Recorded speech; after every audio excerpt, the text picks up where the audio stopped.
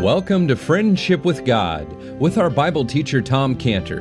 Today's message and previous messages can be listened to or downloaded for free at friendshipwithgod.org, friendshipwithgod.org. You can also obtain free resources from Tom Cantor and view our online bookstore at friendshipwithgod.org or call us at 800-247-3051, 800-247-3051. Tom Cantor also has a daily devotional verse that comes out each day by email and on Facebook. To receive this small daily devotional verse that Tom Cantor puts out, you can sign up at friendshipwithgod.org, friendshipwithgod.org, or find Tom Cantor on Facebook by searching for Tom Cantor and Friendship with God. Now here is our Bible teacher, Tom Cantor. Seeing that God the Son became flesh for the purpose of becoming the Lamb of God, which takes away the sin of the world. But the verse is telling us that God the Son became flesh so that we could behold the glory of God. We could behold the glory of God, which is the grace of God and the truth of God. And that's what this man did for Jacob in verse 24. When this man appeared, Jacob was able to behold God in his face to face. This man was God in the flesh, as it says in 1 Timothy 3:16, without controversy. Great is the mystery of godliness. What's the mystery of godliness? God was manifest in the flesh, justified in the Spirit, seen of angels, preached unto the Gentiles, believed on the world, received up into glory. You know, Philip had this time when he was with the Lord Jesus Christ in which he asked the Lord Jesus Christ to please show him the Father. And the Lord responded to Philip in John 14:9 when he said, Jesus saith unto him, have I been so long with you? And yes, hast thou not known me, Philip? He that has seen me has seen the Father. And how sayest thou then, show us the Father? You know, when Jacob looked into the face of the man, Jacob saw God face to face. In this chapter, Jacob is going to ask this man what his name is. And in reply to that question, this man, who was Jehovah Jesus, could respond to Jacob with the same words as the Lord Jesus responded to Philip. Jacob, have I been all this night with you? And yet thou hast not known me? What is the gospel? The gospel is a person. The gospel is the Lord Jesus Christ, who he was, what he did. The gospel is hid to some. And it's interesting to see exactly what is hid when the gospel is hid. It's described in 2 Corinthians 4:3. 2 Corinthians 4:3 says, if our gospel be hid, it is hid to them that are lost, in whom the God of this world hath blinded the minds of them which believe not, lest the light of the glorious gospel of Christ. What's the light of the glorious gospel of Christ? Lest the light of the glorious gospel of Christ, who is the image of God, should shine unto them. We preach not ourselves, but Christ Jesus the Lord. God, who commanded the light to shine out of darkness, is shine in our hearts to give the light of the knowledge of the glory of God in the face of Jesus Christ. See, what's the light of the glorious gospel of Christ? It's the fact that Christ is the image of God. It's the fact that Christ is God in the flesh. It's the fact that when we look at the man, the Lord Jesus Christ, we see God. It is that there was a man with Jacob, and this man was God in the flesh. This was the Lord Jesus Christ revealing God to Jacob, as it says in Hebrews 1:3 about the Lord Jesus, who being in the brightness of his glory and the express image of his person. He's the express image of God. So when we read in verse 24, there wrestled a man. You can't just read that. You know, wrestled a man. First you say, what man? Who is this? A man? Yeah. All of a sudden, no explanation. This man comes. We don't know anything about this man. It's just surprising to us. Where else have we seen in Genesis? A man just appear and left us with a whole lot of questions about this man. Where else? Who else? That's it. Melchizedek in Genesis 14, where all of a sudden we're reading along and it says, and Melchizedek, like we're supposed to know him. Just like, okay, here he is. Melchizedek, king of Salem, brought forth bread and wine, and he was the priest of the Most High God. And he blessed him, Abraham, and said, Blessed be Abram of the Most High God, possessor of heaven and earth, and blessed be the Most High God, which delivered thine enemies into thy hand. And he gave him tithes or tenths of all. See, all of a sudden appeared this man, Melchizedek, who's called the king of Salem. What's Salem? Yeah. And we know nothing about this man except that he brings bread and wine to Abraham, and he's the priest of the Most High God. And he blesses Abraham, and Abraham gives him a tenth of everything he has. And then he disappears, and we say, whoa, what happened here? We got a lot of questions, which is brought out for us in Hebrews 7:1. For this Melchizedek, it says in Hebrews 7:1, for this Melchizedek, king of Salem, priest of the Most High God, who met Abraham returning from the slaughter of the king and blessed him, to whom also Abraham gave a tenth a part of all, first being by interpretation the king of righteousness. Melchizedek means king of righteousness. And after that also king of Salem, which is the king of peace. Then it says, without father, without mother, without descent, having neither beginning of days nor end of life, but like unto the Son of God, abideth priest forever. Now consider how great this man was, unto whom the patriarch Abraham gave the tenth of the spoils. Lots of questions for us surround Melchizedek. Who's his mother? Who's his father? What's his line of descent? When was he born? When did he die? No, we don't know. We don't know. It's just not told to us. We know nothing about those things. But what is important is what we do know. And what we do know about him is that he was greater than Abraham, and Abraham honored him by giving him a tenth of all he had, and he blessed Abraham. That's what is important. In the same way, we have a lot of questions about who this man is in Genesis 32. But what is important is what we know. He's the revealer of God to Jacob, and Jacob saw God in his face. That's what's important about this man. We never want to just read just verse 24, that there wrestled a man, and then just go on. And no, we got to sit and just let the surprise of it all grab us. This verse grabs us. It should be a behold in front of it. Behold a man, as in, what a surprise. It's like the Bible saying, will you take a close look at this already? There is a man with Jacob. As a matter of fact, this chapter is a series of 3 beholds. Behold a man. Behold a man who wrestles. He wrestles. Yeah? And behold a man who wrestles, who is God. He's God. So verse 24 is like, oh, the surprise of it all. Verse 24 is like, oh, the behold of it all. That's what we see in the Lord Jesus Christ. In the Lord Jesus Christ, it's like, oh, the surprise of it all. Oh, the behold of it all. Just as with this man, there was this progression of the behold of it all. First behold is when we saw a baby through whom God would be with us. Behold, Emmanuel. That makes us to be with God. In Isaiah 7:14, therefore the Lord himself shall give you a sign. Behold, a virgin shall conceive and bear a son and shall call his name Emmanuel. That's the first behold. That's the first surprise. And the next behold is when we saw Pilate. And Pilate, he sees a man. Behold the man in John 19:5. Then came Jesus forth, wearing the crown of thorns and the purple robe, and Pilate saith unto him, behold the man. The next behold is when we see the Lord Jesus Christ. He's more than just a man. He's more than a man, as we were just alluding to in John 1:29. The next day, John seeth Jesus coming unto him and say, behold the Lamb. Behold the Lamb of God, which taketh away the sin of the world. Behold the Lamb of God. Revelation 5:6, the next behold. And I beheld, and lo, in the midst of the throne and the 4 beasts and in the midst of the elders, stood a lamb, as it had been slain. Behold the Lamb slain.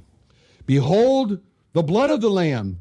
Behold the blood of the Lamb that makes a covenant with God. In Exodus 24:8, Moses took the blood, sprinkled it on the people, and said, behold the blood of the covenant, which the Lord hath made with you concerning all these words. Behold of the blood that redeems. 1 Peter 1:18-19. For as much as you know, you were not redeemed with corruptible things, as silver and gold, from your vain conversation received by tradition from your fathers, but with the precious blood of Christ, as of a lamb without spot, without blemish. Behold the blood that redeems. Behold the blood that cleanses us from sin. In Revelation 7:14, he said unto me, these are they which came out of great tribulation and have washed their robes and made them white in the blood of the Lamb. How does that work? Behold the blood of the Lamb that overcomes Satan. In Revelation 12:11, they overcame him by the blood of the Lamb, by the word of their testimony, they loved not their lives unto death. Behold the blood of the Lamb that brings us near to God, a verse that Tim quoted this morning in the breaking of bread in Ephesians 2:13. But now in Christ Jesus, you who were sometimes you were far off are made nigh by the blood of Christ. Behold the blood of the Lamb that gives us boldness to come to God. In Hebrews 10:19, having therefore, brethren, boldness to enter in to the holiest by the blood of Jesus. Behold the Lamb. He feeds us. He leads us.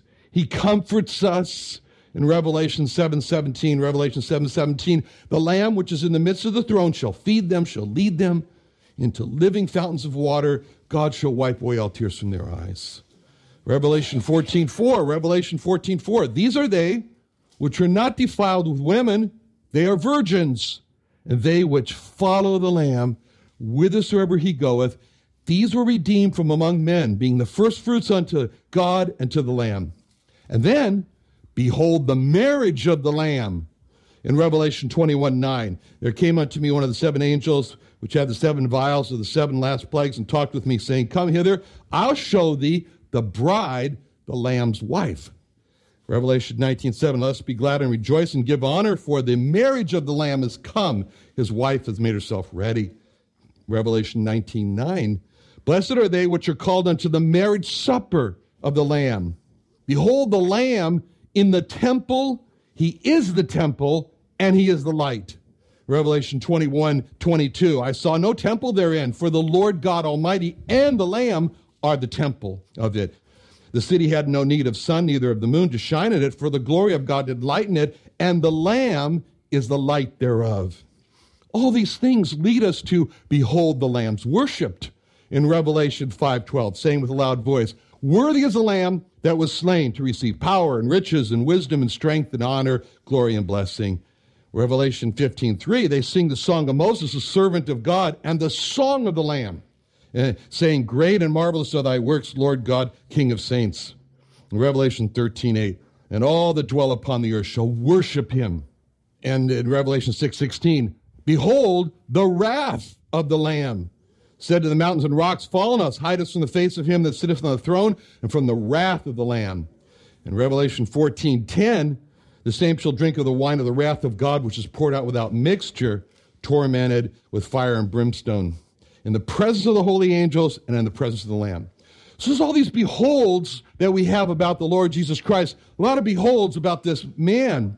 And the picture of Jacob in Genesis 32 is like Jacob is just entered into this earnestness. There's an earnestness there about Jacob, earnest in prayer, and has turned into this wrestling struggle, which teaches us something about prayer. It's a struggle, something very strange. An unknown, unnamed stranger wrestling now with Jacob. Wrestled, that's used here, the Hebrew word abak, it comes from the word dust.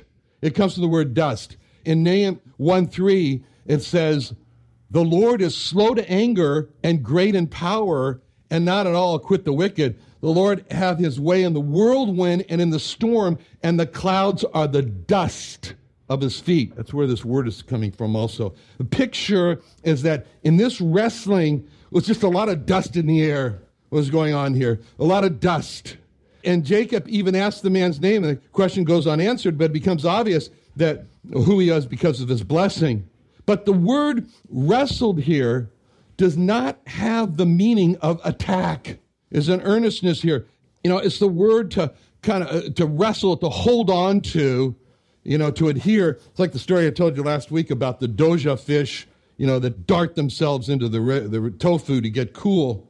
So let me ask you, you look at verse 24, and they wrestled Jacob with a man. Does the verse say, and they wrestle, What does it say? And there wrestled Jacob with the man, or does it say, and there wrestled the man with Jacob? Which one does it say? That's right. So it doesn't say, and there wrestled Jacob with the man. It says, and there wrestled the man with Jacob. There's a difference.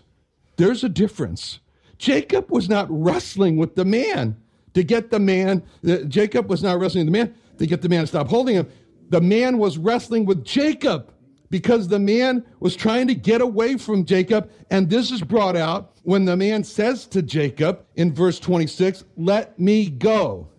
Jacob clung to the man while the man was struggling to free himself from Jacob.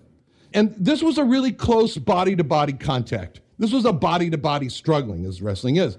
So the man first meets Jacob as a stranger, and then through clinging, Jacob knows he's God. He's the preserver of his life.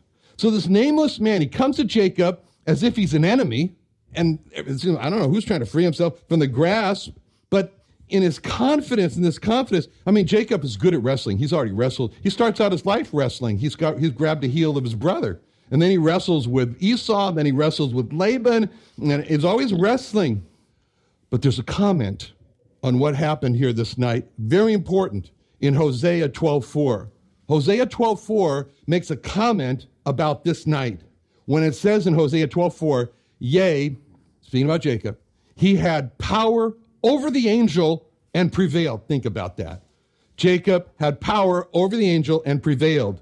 He wept. He made supplication unto him. He found him in Bethel, and there he spake with us. Spake with us. Now, Jacob's wrestling consisted mainly of weeping and pleading.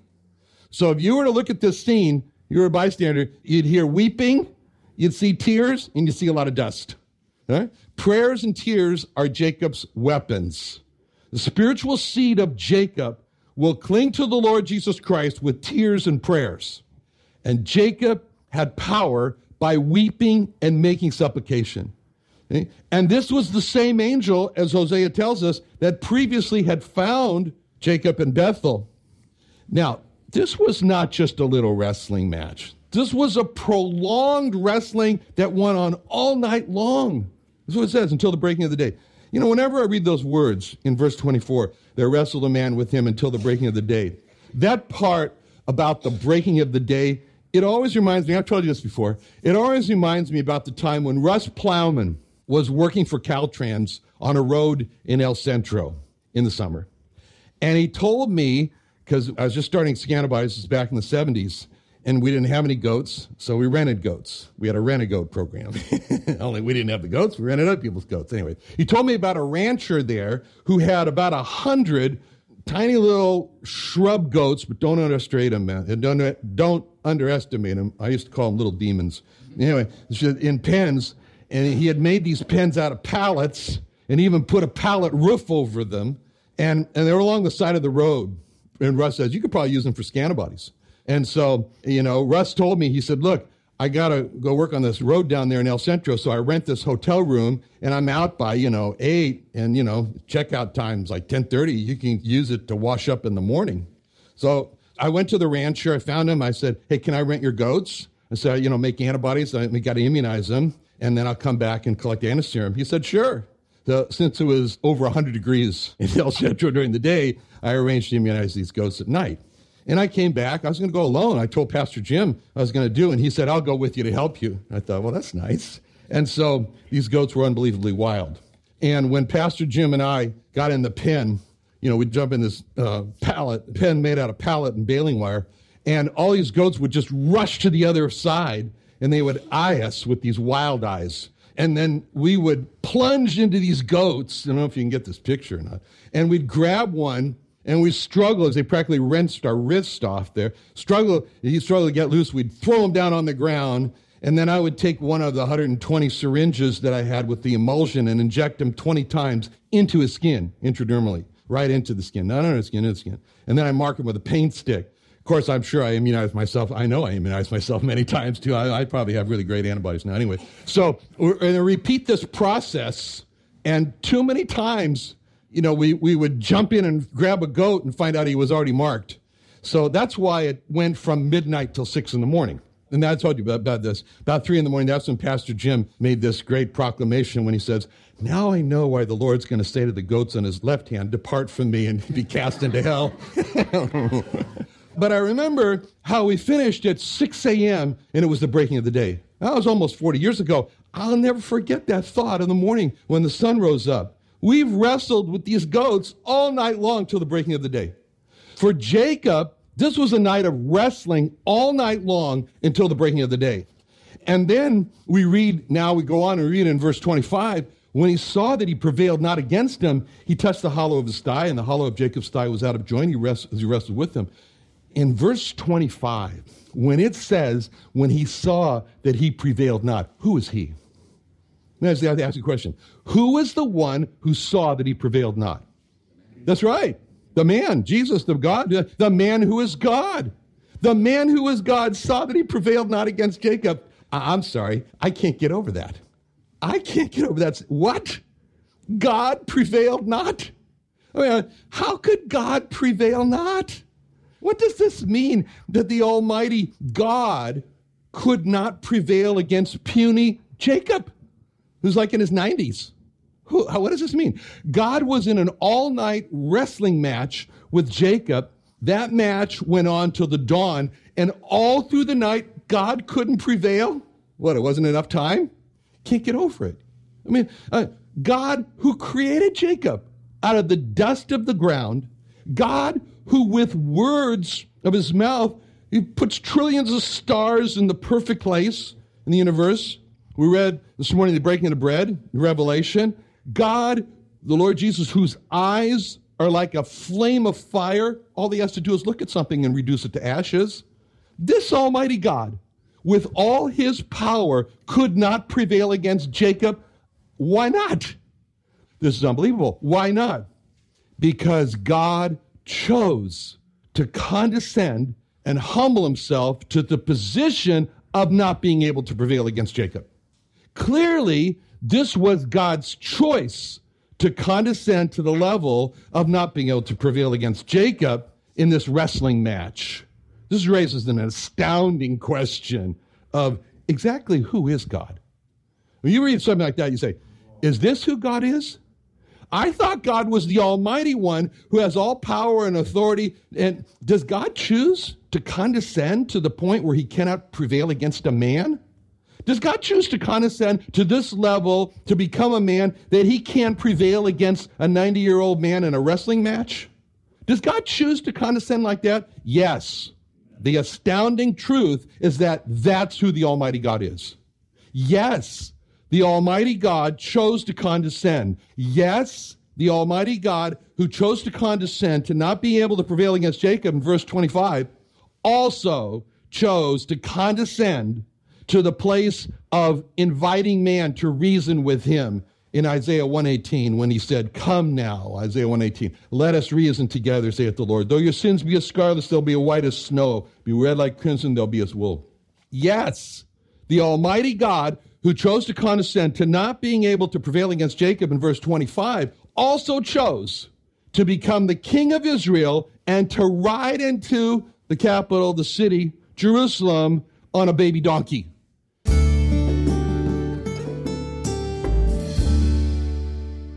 Another wonderful day studying the Bible with our Bible teacher, Tom Cantor, here on Friendship with God. Don't forget that today's message and previous messages can be listened and downloaded for free at friendshipwithgod.org, friendshipwithgod.org. You can also go online to find free resources from Tom Cantor and our online bookstore at friendshipwithgod.org. You can also find Tom Cantor on Facebook, and you can also go to friendshipwithgod.org to sign up for his daily devotional verse.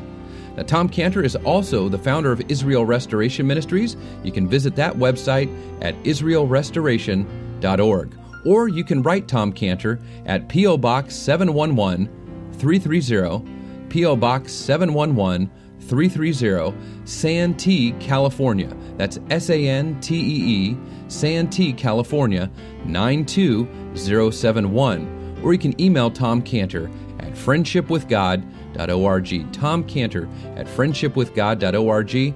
Or for more information about Tom Cantor and Friendship with God and Israel Restoration Ministries, call us at 800-247-3051. Tom Cantor, founder of Israel Restoration Ministries and our Bible teacher on the Friendship with God radio program, has created the Friendship with God Study and Reference Bible. It's a King James Study and Reference Bible with over 2,200 total pages, 13.5-point large font, and has over 600 pages of Bible helps and resources. It has Hebrew root notations in the Old Testament and over 30,000 Bible column and inline scripture references. It also includes daily bread reading notations, a tour of the Bible scripture journey, 12 custom-made full-color maps, and a full-color 9-page History of Israel timeline map. Not to mention incredible concordance and the most popular Bible scripture references section, Bible reference help section, and hundreds of other personalized pages from Tom Cantor to grow your friendship with God. It's printed on Finland thin paper printing technology and covered in a black lambskin leather cover with gold lettering. To order your Friendship with God Study and Reference Bible, go to our homepage on friendshipwithgod.org, friendshipwithgod.org.